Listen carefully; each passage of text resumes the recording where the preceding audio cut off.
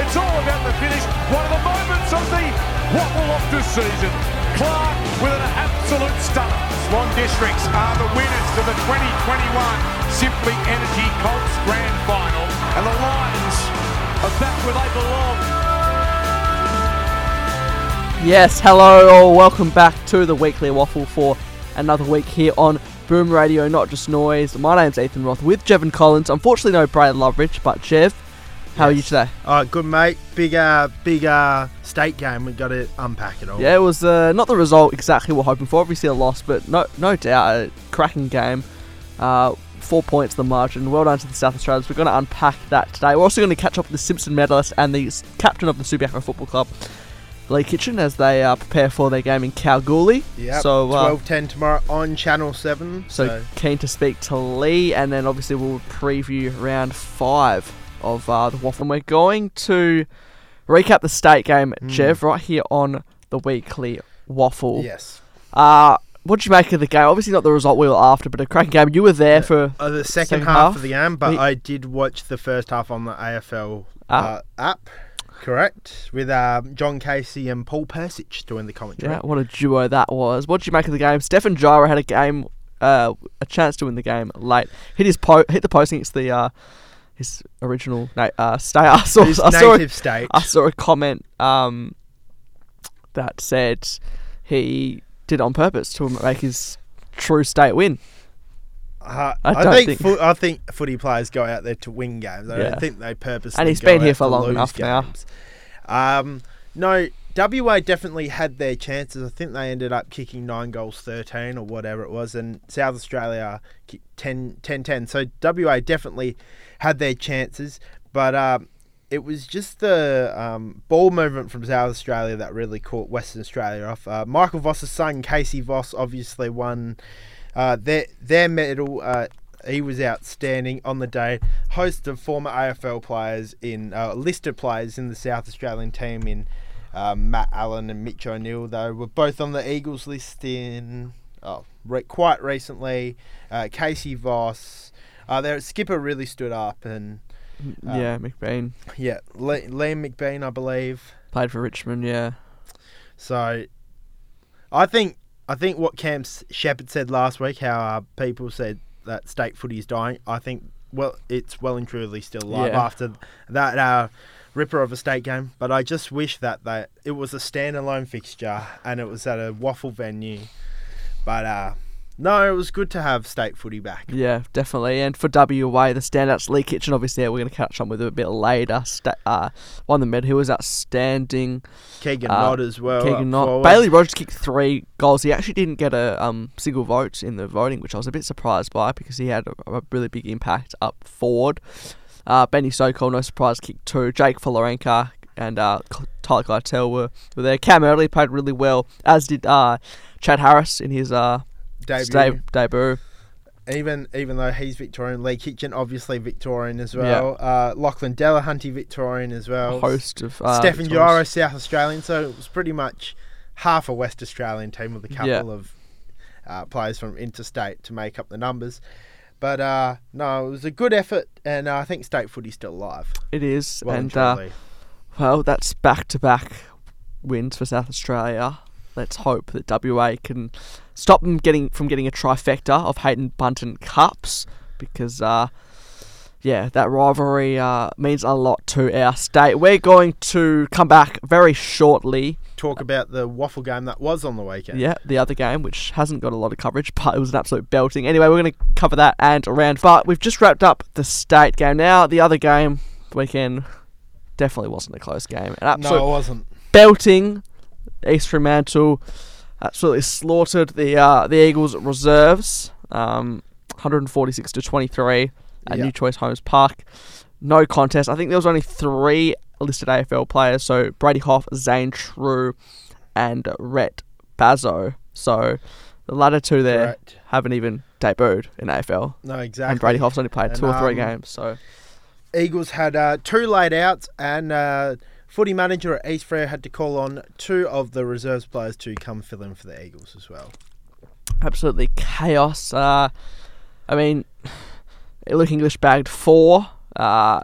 Dylan O'Reilly bagged 5, and Alex Montalban, I think it takes 8, kicked 4. Jared Tatson kicked 3, so it was an even contest. And for the Eagles, Josh Burt kicked 2, and he was and Zane Sumich kicked 2. They were the only multiple goal kickers. Obviously, they only scored 23 points. Jared Pickett did his hamstring in the first quarter as well. Yeah, things don't get easier for the Eagles. Yeah, they don't. East Freo, on the other hand, though, they have a big percentage boost, so that's definitely going to help them. And they moved to the top of the ladder as well, that percentage. And they didn't arguably have their best 3 players in Erdley, Marsh, and Jupp. Exactly. So imagine if those players were there, because could have got extra ugly for the Eagles. So yeah, I mean the Eagles. We're going to get into the round 5 a bit later, but their draw against East Perth doesn't get any easier for them, as you said. So East Freo are flying, and that's how round 4 finished. Obviously, that game was supposed to be the week before, but and it was supposed to be at the Wacker. So the Wacker still hasn't got a game yet, but hopefully moving forward, no more drama there. It's a bit of Auskick stuff at New Choice Homes Park when they had to call on top-up players from East Freo. All sorts of shifting something around. Something you don't see at Waffle League level. You see something in junior footy. Yeah. Obviously, you've probably, in your junior footy career, you've played for the other team when they need top-ups. Yeah, probably once or twice. Yeah, I've done the same thing as well. So you don't see it at Waffle League level, but they had to do it to get a team, and they've assured the Waffle that they're going to get a team out on the park this week to versus That's good news, but those are the times at the moment. Lee Kitchen is not too far away, but before that, we go, Jev, time to preview round 5 before we get to our special guest. And speaking of that Kalgoorlie game, Subiaco and Swans, a bit of an early game at 12:10. Yep. Who do you think will get the chocolates? Out in Kalgoorlie, don't know the conditions at all. Could be a strong headwind coming from Esperance, but I think Subi are going to be too strong out in Kalgoorlie. Hopefully we get a big crowd there as well. The field looks in immaculate condition out there in Kalgoorlie, so hopefully Subi goes and gets the chocolates. Yeah, I'm backing in the Lions as well, but I think Swans, they've shown some promise this year. So it won't be an easy game. Yeah, it won't be an easy game. It's set to be a hard-fought battle. Moving on to Clem, I think Spray says he's back. His Swans in here. Claremont and East Perth at Revo Fitness. So a very interesting matchup, this one. Who do you think? East Perth obviously coming off that heartbreak against Subi, that 1-point loss. And Claremont, they're coming off that loss, the shock loss to Swan District. So you would think Claremont would bounce back, but don't rule out the Royals for this game. Yeah, both teams probably looking for a bit of redemption and to get some momentum back on track for the season. As you said, 2 losses for both clubs. I think Claremont at home will be too strong. I also think Claremont would be too strong, but I wouldn't be surprised if this was a tight one as well. Yeah, definitely. And another game that could be tight is South Fremantle versus Peel Thunder at Fremantle Community Bank Oval, I should say. Peel, their fixtures do heavily rely on the availability of their Fremantle players, but I think regardless, I'm backing in South Fremantle here. I'm going to back South Fremantle to bounce back after their shock loss to South Freo, but Peel, they're coming off a shock loss to Perth as well. But in saying that, they did come at Perth in that last quarter, so they could bring some momentum, but I think the Bulldogs are going to be too strong at home. Yeah, and the next game, West Perth versus West Coast, a very hard trip at Joondalup for any team, let alone a struggling Eagles side.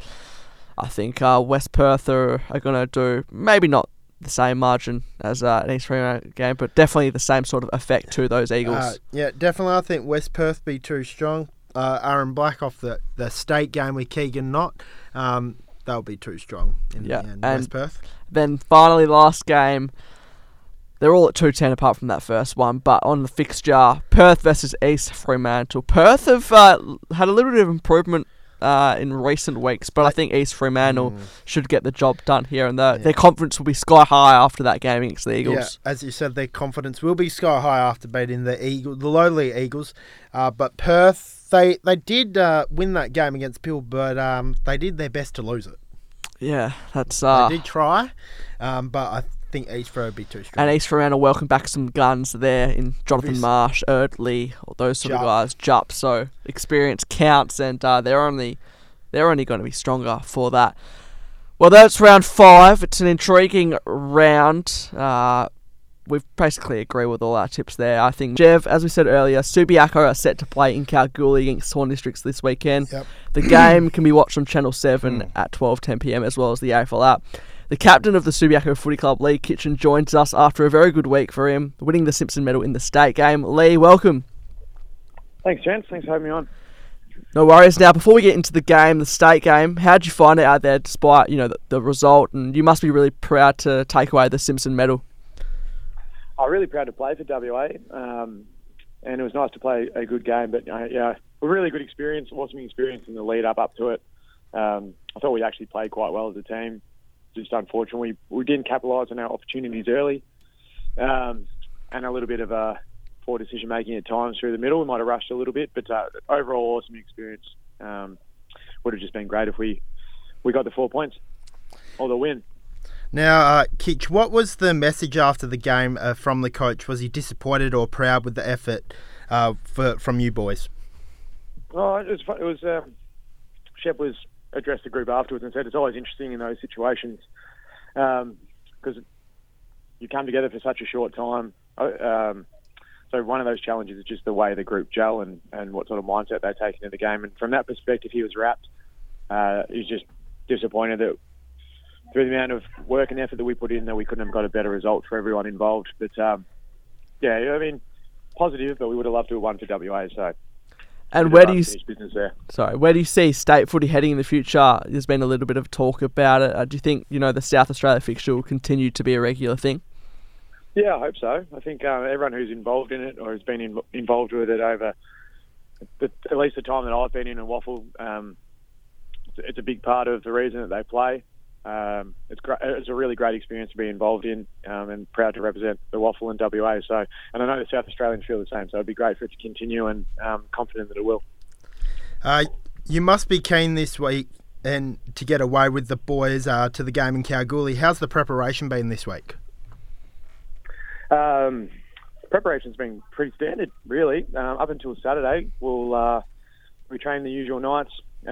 Obviously had the bye last weekend, so we could get a bit more work in over the weekend for the guys who needed it and rest up a few sore bodies, even though we're only early in the year. So welcoming back a couple of guys, which is fantastic, and looking forward to getting on the plane on Saturday morning. For sure. And what have you made of Subiaco's season this year? It's been a bit of a different team to what, we might have seen a bit in the past. Are you still confident that you can go all the way this year with the squad that you've got? I'm confident we can play really good footy. When you're 1-3, you probably shouldn't be calling that you can confident you can go all the way, but I think we can put together a side. Well, we have a side that with some improvement we can play some good footy. We just need to continue to improve, and I think we took steps towards that throughout the first 4 weeks, and at different times played the type of footy, the type of brand of footy that we want to play. But yeah, we've got a lot of work left to do, but hopefully we're on the way up. And are you happy with your own game at the moment? Look, you always want to keep improving. I had a couple of reasonable, serviceable performances, but yeah, I mean, you go into every game trying to play a better one than the last one or the best one you've ever played. So you're only as good as your last one, so looking forward to tomorrow. Yeah, Lee, really appreciate your time this afternoon. Good luck for the rest of the season starting this week in Kalgoorlie. Thanks very much, guys. Pleasure as always. Pleasure as always, Ethan, to be on the Waffle Show. Yeah, thanks to Lee Kitchen for joining us. All the best for him for tomorrow. Sports Nation's coming up 2 to 4. Bray's not here. I believe, Jev, you're going to help me out for a couple of breaks at least. Yes, I am. Couple breaks.